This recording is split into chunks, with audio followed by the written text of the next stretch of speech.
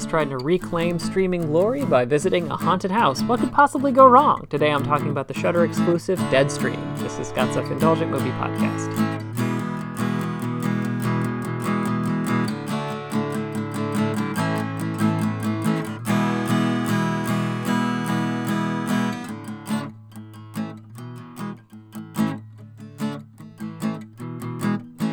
Hello, movie friends. Welcome to Scott's Self-Indulgent Movie Podcast. I am Scott, and today I am talking about Deadstream, which is a Shudder exclusive and a found footage horror movie, which I had a lot of fun with because it plays much more like a horror comedy.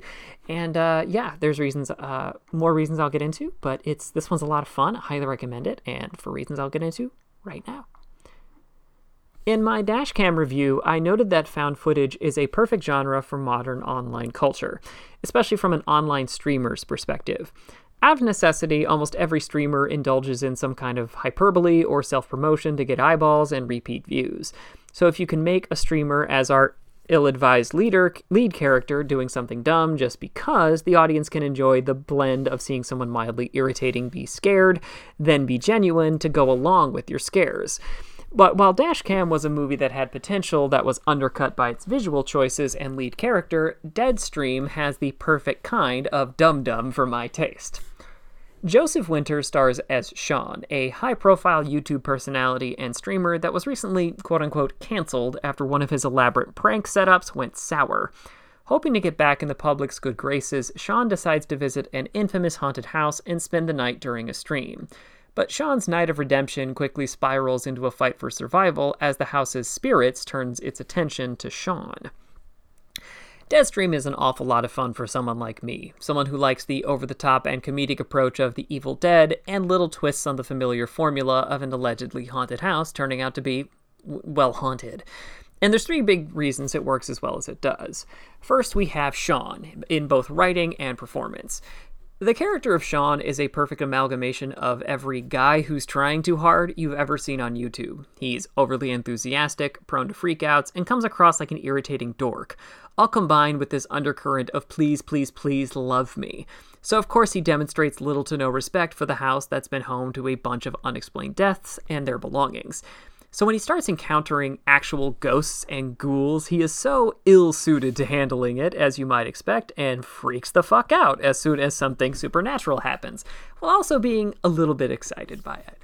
Joseph Winter's performance as Sean is great, not just because he handles the artifice of Sean's YouTuber personality so well, but the moments where where something deeper cracks out, aka he speaks from the heart, actually apologizes, or lets his ego pop out, really hit home because of his maintained energy.